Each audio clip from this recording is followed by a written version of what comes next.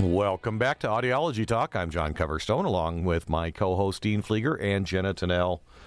And we have no idea what episode this is. We usually try to announce it, but I forgot to look. 140-ish. It's in the 100s. Give or take. Yeah. Look at your phone, and that'll tell you what it is.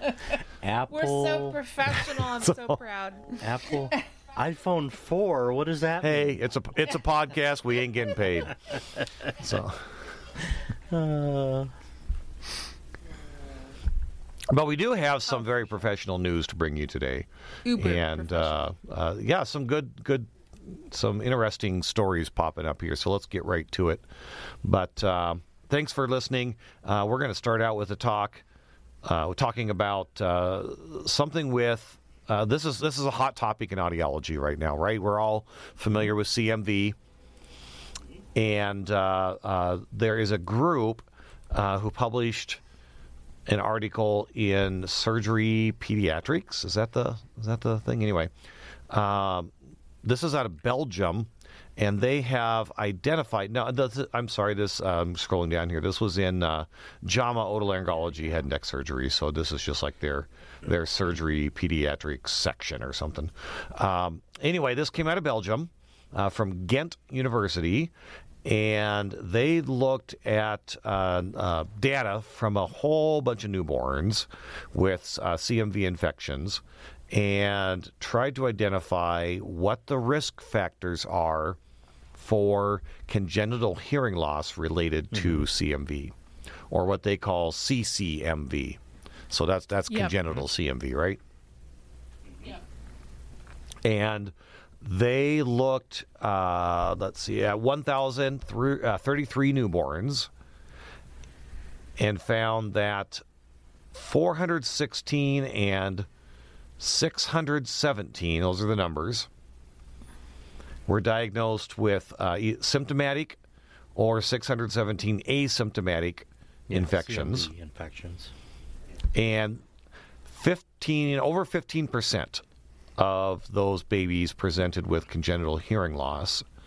They say 50.3% had isolated hearing loss. I'm not sure what that means. Is that versus like social hearing loss? Asymptomatic CCMV infections. So there's no other symptoms other than hearing loss.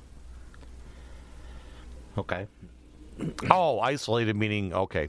So, all right.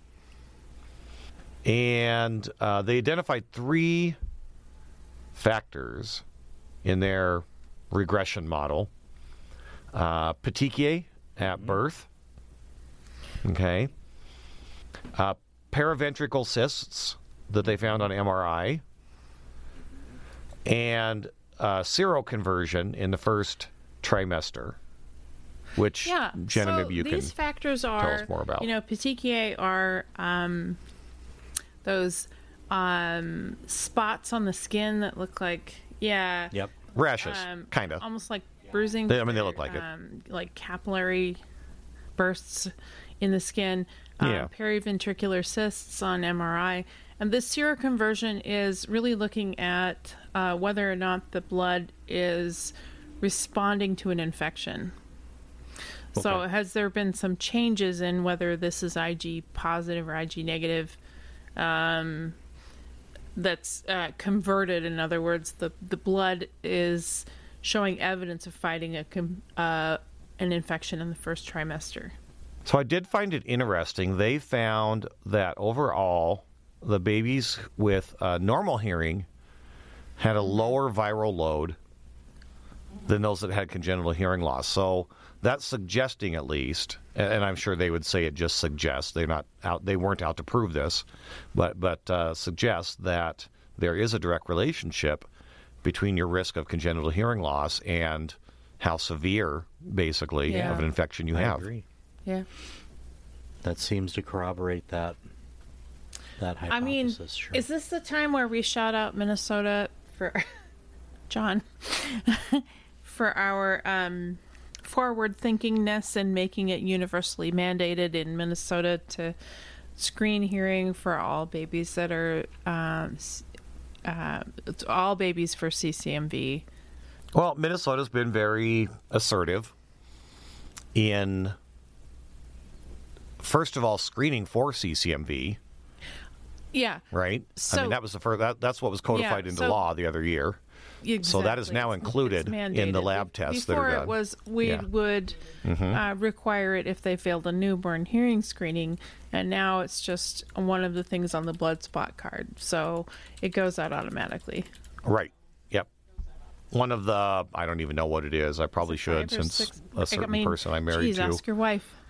Works in that, but it's I think I was going to say it's like a dozen or something things that they test for, but probably somewhere between those numbers.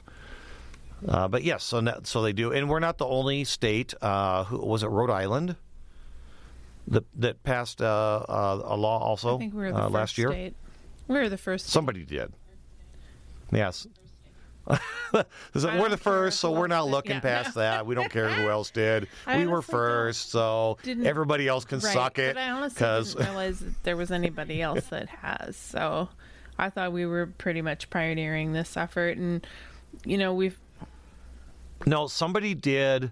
Yeah, we had something called the Vivian Act, named after Vivian Hendrickson, who was identified with congenital CMV shortly after birth. And her mom and their congressperson, I'm sorry, wrong term, their legislator, because it's state level, pushed this through and really advocated for this and got it done. So it was known as the Vivian Act. But no, Minnesota is not the only state anymore. And there are probably a couple people screaming at their phone right now. Probably. Going, it was ABC. So that's all I'm going to sit there. I see something in Pennsylvania law for 2022, but I think it's just a consent law. I'm sticking to Minnesota was at least the first, if not the only, at this point that has it mandated universal. Oh, Connecticut. That was actually my second choice after Rhode Island. Connecticut, I think I found it. They here. have universal mandated. No, I'm sorry, just screening. No, I'm looking at it now, and I believed. The headline looked like it, but I do believe it's just a mandated test for failing. I'm sorry, I never used that word. Referring from a hearing screening. So, but I know I read that somebody did. But anyway, you're wrong. Let's not get caught up Minnesota on that. All the way. We are leading the charge on this, and I'm a little bit, just a tiny bit proud. But I mean, let's hope everybody gets on board, because there's such a high load of kiddos that aren't symptomatic that have CCMV, and when they say they're not symptomatic, they don't have any other health issues but hearing loss and vestibular balance disorders. And so I think Minnesota is leading the charge on figuring out how do we, not only do we screen all these at birth, but how do we follow these kiddos, because this hearing loss and balance disorders can present themselves up to age 11. So we've come up with, as a state, we've come up with a screening protocol that spans that length of time. That's pretty robust, I think. So it's interesting. We're just in the implementation stages right now. It'll be interesting to see what challenges we face, and whether that, really results in the end goal, which is identifying and taking care of these kids. Would you say that program is in its infancy? Oh, you're so punny tonight, John. Yeah. As a friend of mine used to say, you're a card and you need to be dealt with. Yeah. So this is exciting. And at the very least, we're going to have a lot of data to be able to make informed decisions, and that other states will be able to make informed decisions using our data. So I think you're... Well, and certainly as audiologists, we're happy that kids who are at risk of hearing loss are going to be followed closely. Intimately involved in all of this, so perhaps we should have her as a guest one of these days. Well, yeah, she never really wants to come on. I don't think she has enough respect for us. Oh, I thought you were going to say me. And maybe that's true. We'll see. She's like, I get enough of you at home. I don't want to go talk with you somewhere else. Let me talk to her. Woman to woman. Anyway, so moving on to a different state of Vermont. The Vermont Attorney General, who for whom we have newfound respect and admiration, all of us. The Vermont Attorney General's office has filed a lawsuit against Nano. What's Nano? And you don't know what Nano I'm is? Just setting you up here. Nano is basically an online hearing aid. Yep. Aggressively marketed on TV and every other avenue. Absolutely. And the Attorney General, Suzanne Young, one of my new favorite people, has sued Nano, saying that they engaged in multiple layers of deception by making misleading statements on its website and advertisements, implying its products are FDA approved, where we've seen that before, and falsely representing its products as American made. Where are they made? China. Oh. Why would they Not America. say their stuff's made in America if it's not? That's stupid. Why did Walmart say that? Why did Walmart That's say bad. that for years until they got caught? God. Come on, people. Yeah. All right. Sorry to interrupt. Carry on. Well, I'm glad they're... Well, we can't throw a lot of stones in this profession, given how we were smacked down about 25 years ago for what people in this industry were saying. What, that Starkey was made in America? Oh, no, the FDA sent a very terse letter to manufacturers in the mid-'90s, telling them that they needed to stop making some of the claims they were making, or they were going to be found in violation of federal truth in advertising or something. Consumer advertising laws or something. I don't know. Yep. Well, I'm glad Whatever Vermont that did was. that. Let's hope a couple more states hop on it, too. And I know they probably built the fine structure into their business model and everything, but, you know, if you get hit with enough of that stuff, it'll finally put a stop to it. But they must have done something, because Yeah. I've seen it So you know blow what's up funny? on social media. There's more to it than just saying your stuff's made where it wasn't. Oh, no, they said there are multiple layers of deceptive marketing practices. So what I find is really funny, though, is I typed in Nano to get to their website. I just typed it in, let Google do the rest. And the first thing that comes up for me was a digital payment system. I thought Robin Williams would pop up. Oh, Nano. Oh, Nano. That's for our old folks. That's Nano. Come on, that's Nano. Oh, gosh. Call yourself a Making me Mork mad. and Nano Mindy fan. was the Jeez. male connotation, and new is the female connotation of that language. You're such a nerd. I The love Orcan it. language. Yeah, the Orcan language is intricate in its in its gender assignment.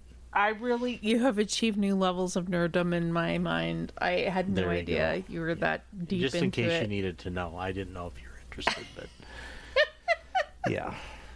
What's kind of funny is, as I'm scrolling through, the only things that come up for Nano hearing aids are paid advertisements. Like Nano itself, you type in the word Nano, their actual website does not come up with Google search. It's all paid stuff that comes up. That. They're all ads. I'm way down the list now, what and I still haven't disturbs me found is them. that they talk about a free audiologist consultation when audiologists aren't involved at all. To me, that's a breach. I mean, that's where I start to get my collar turned up. That's the fundamental misrepresentation that kind of hits us all in the crotch. It's like hearing aid dispensers promoting their wearing products scrubs. for children. Come on. Yeah, it's like hearing aid dispensers wearing scrubs so they can appear as if they're, medical oriented. Or hanging a stethoscope around their neck. Yep. While they're doing it. They can. Yeah. That's right. That's really disturbing. Are you guys using any OTCs yet in your practice? Or are you recommending patients? No, but I don't even use that many hearing aids in my practice. Yeah, so. we investigated it, and the OTC hasn't really. It's starting to emerge a little bit with us. We're kind of fighting against some of the OTC products coming out of the Walmarts right now, the Lexi stuff. But other than that, not really. I mean, I think it's something that's going to be a non-factor for my practice, I hope. Yeah, so is it as big of a deal as it was kind of made out to be in terms of how it would affect us? In your mind? It isn't, but I can tell you it isn't, but I can tell you this: my hearing aid dispensing decreased by 30% last year. So it took a bite for sure. Took a big bite. Well, but in our conversation with David Akbari, he kind of told us that most of the products aren't even going to be out for a long time yet. The ones that are out are making a difference right now. Are they? And yeah, I think so. And I think it's a combination. That's a combination of the online prescription hearing aids, the Lively model. Yeah. Those are taking a bite. Yeah. Okay. So I think I kind of lump them all together, the online and the OTC, whatever's available outside of the clinic. Yeah. So Nano has something on their website here. I've been browsing their website the whole time. Designed by audiologists. Is that true? All of our devices were designed by the best audiologists and sound engineers.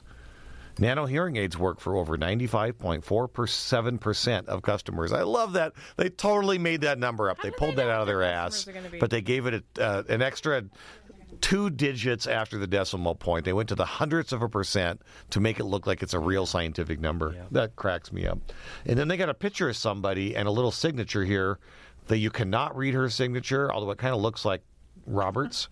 But AUD is very clear. Yep. Anyway, let's not linger on this. They're just bad people. I thought that was funny. Oh, I just wanted to find out what they were saying. Always curious. Well, and also it's pertinent because... And it is what it is, and we're... I am telling patients with mild to moderate hearing losses, I would love you to come and see me, and this is what I can do for you, but, they are available over the counter. But, it would be nice to be able to say, steer clear of this brand, maybe look at that brand, Yeah. Well, and let's just look real quick before we drop the topic. There is a list here of what the Vermont Attorney General is saying that they're doing, and we hit a lot of them. Misrepresenting the character of their hearing products, which I guess like a audiologist design hearing aid, maybe, I don't know. Offering a, in quotes, hearing test on its website, which is misleadingly described as an, again, quotes, accurate hearing test. In less than 10 minutes, that, again, quotes, works as free audiologist consultation. So they have that. Implying that professional audiologists review each consumer's hearing test, in quotes, results. Directing sales staff to identify themselves to consumers as hearing specialists, despite having no related specialized medical training or advanced degrees. Directing sales staff to persuade dissatisfied customers into keeping their devices past the point of when returns are possible under Nano's 45-day money-back guarantee. Gosh, we've never heard of that happening before. Perpetually listing their products as being on sale, which is what every retailer does, right? Amazon does it all the time. This is 45% off right now. Let's see what else. Claiming products are designed in the U.S. when they're designed in China. You hit that one. Unlawfully promoting its products for children. Yes, that is a big deal. And implying its products are approved by the FDA when they are not. Mm-hmm. So there you go. That's what they're going after. Ouch. So now you know the rest of the story. That's not good. Name that line. Okay. So we'll move on, though. That's what's going on with Nano in Vermont right now.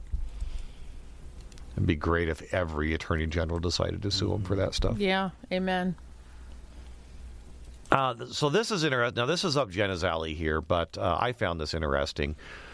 There was an article published in the open access portion of Scientific Reports, and this is coming out of, where are these folks?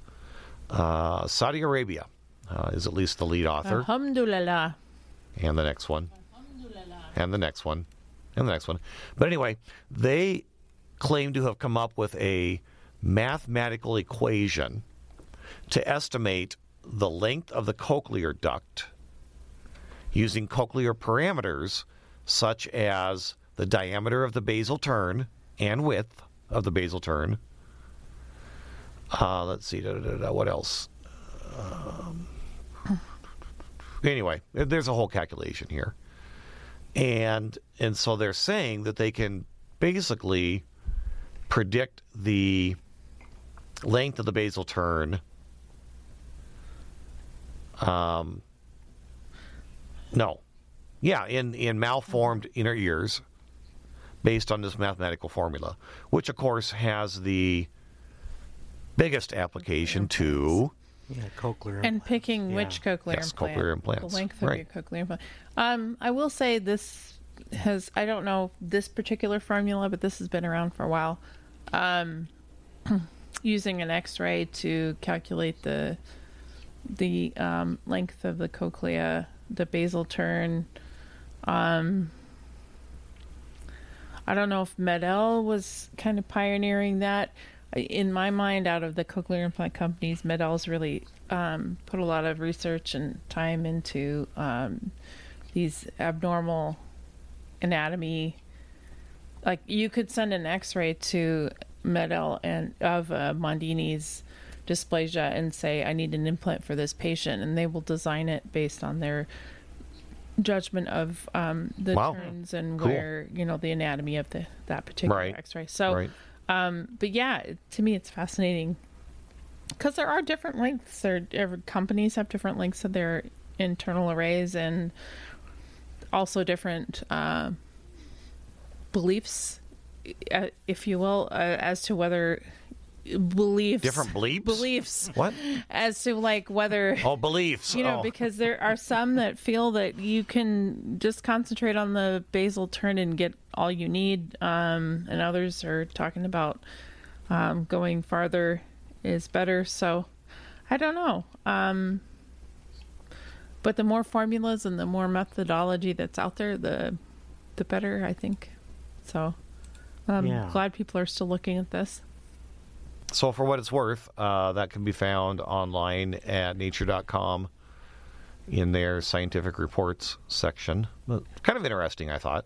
Absolutely. That they're trying to apply a mathematical formula to it. Yeah. Which, maybe they're thinking that will offer some greater insight, or maybe put more tools in the hands of the surgeons rather than doing a scan and sending it to Med-El and letting their people decide, kind of a thing. Absolutely. Mm-hmm. So yeah, kind of cool.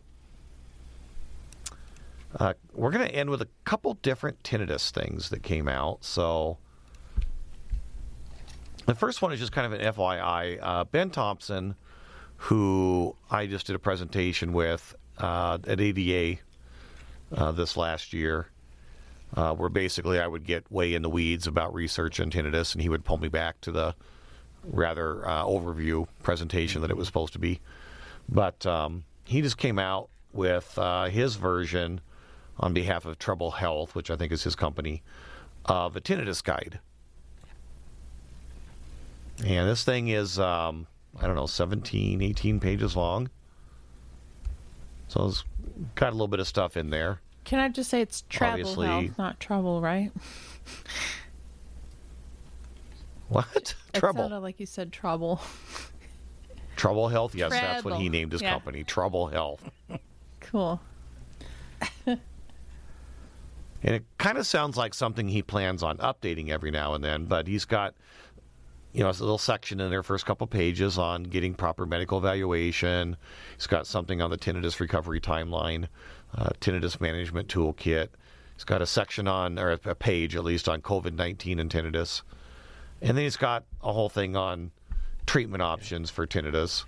I have not had a chance to read this over in great depth, but it is out there in case you want to just look at it and he has a see if there's anything from there you want to. He'll sell a package of tinnitus maskers and sleep headphones and things too. The Treble Masker bundle? Yeah.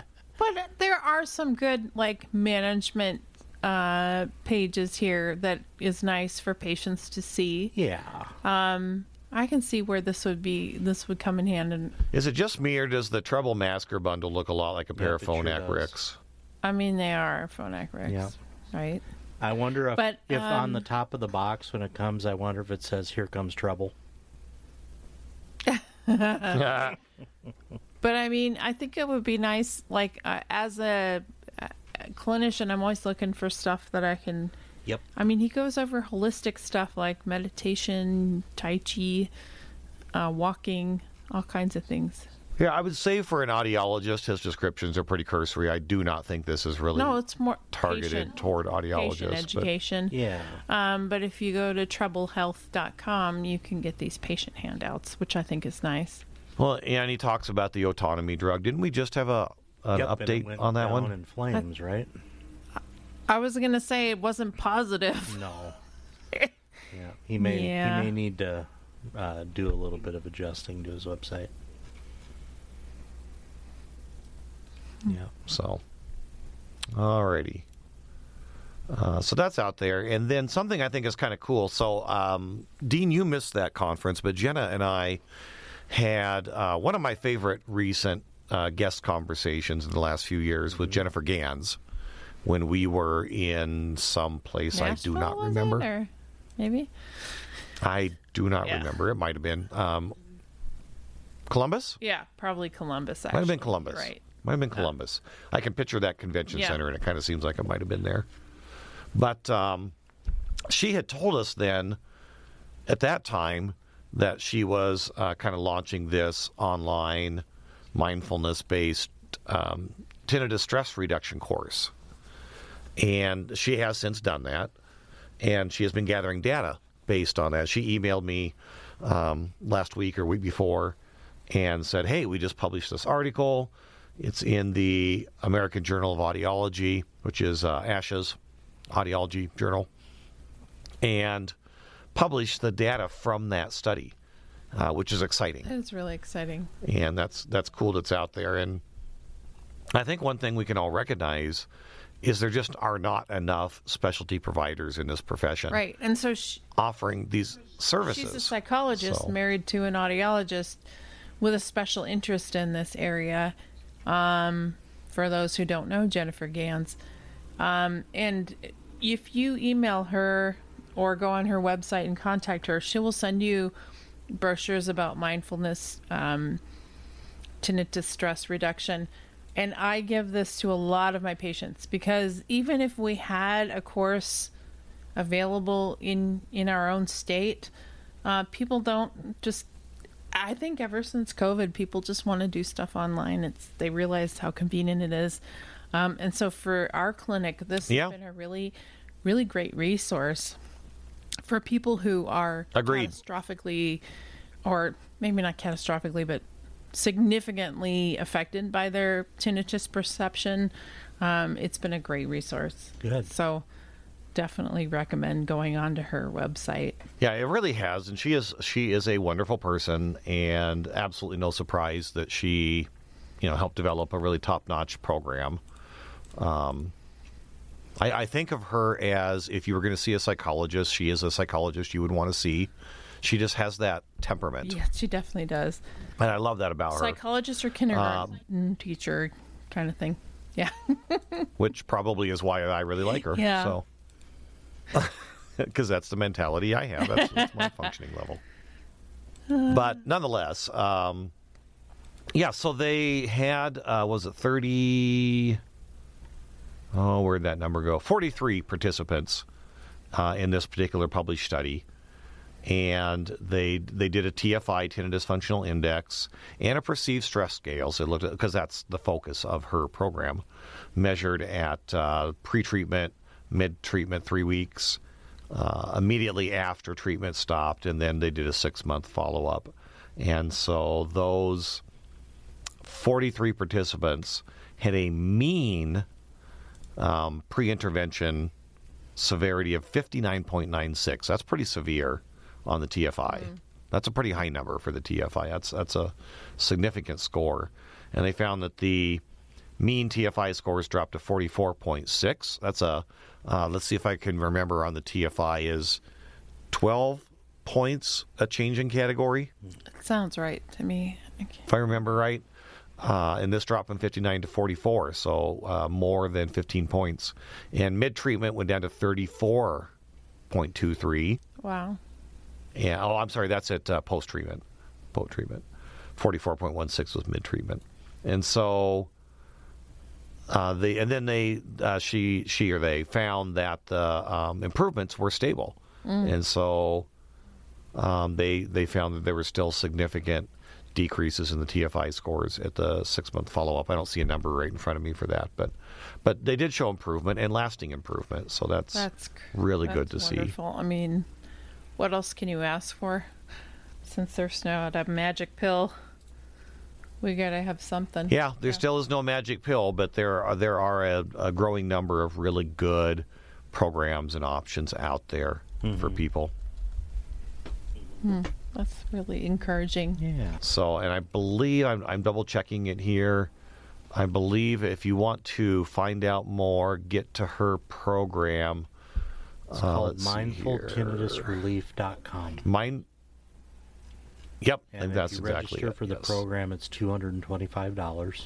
It's an 8-week course. Which is pretty darn good compared to a lot of the equipment-based options that have been put out there and found to be completely ineffective. Or I should say no better than placebo, because they are effective for some people. It's another one of those things you can put in your arsenal to no more than talking to them. So yeah, I mean that's a bargain compared to what a lot of people are paying to try to get rid of their tinnitus or try to be able to deal with their tinnitus. So yeah, I'd say that's pretty good. Yeah. So, and you can find that journal. It looks like it is also publicly. Yeah, it's open access. There it says it's got a little unlocked lock, and on the American Journal of Audiology. So that's available to you if you want to go read that. And I would encourage you to do so, because as I said once to somebody at an ABA roundtable who came to the tinnitus table that I was moderating and said, "I just wanted to hear what you guys are saying. I don't do tinnitus." And looked at her and said, "Well, you see patients that have tinnitus, right? Because we all do. You can't see patients with hearing loss and not see patients with tinnitus." She said, "Yeah, then you do tinnitus. Exactly. You do. Can't avoid it." So it is good to have some things like this in your back pocket. All right. So that's what we have this week. Any closing thoughts? No. I'm going to go out and build a cheap hearing aid and market it badly. There you go. Going to be my resolution for 2023. Yep. All right. Well, thanks for joining us. I'm John Coverstone, over here, Jenna Tennell, Dean Flieger, and we are very happy to have you with us for this episode of Audiology Talk. We'll be back once I've gained a tan and bring more audiology talk to you on some other exciting topic in a couple weeks or so. Bye. See you later. Bye.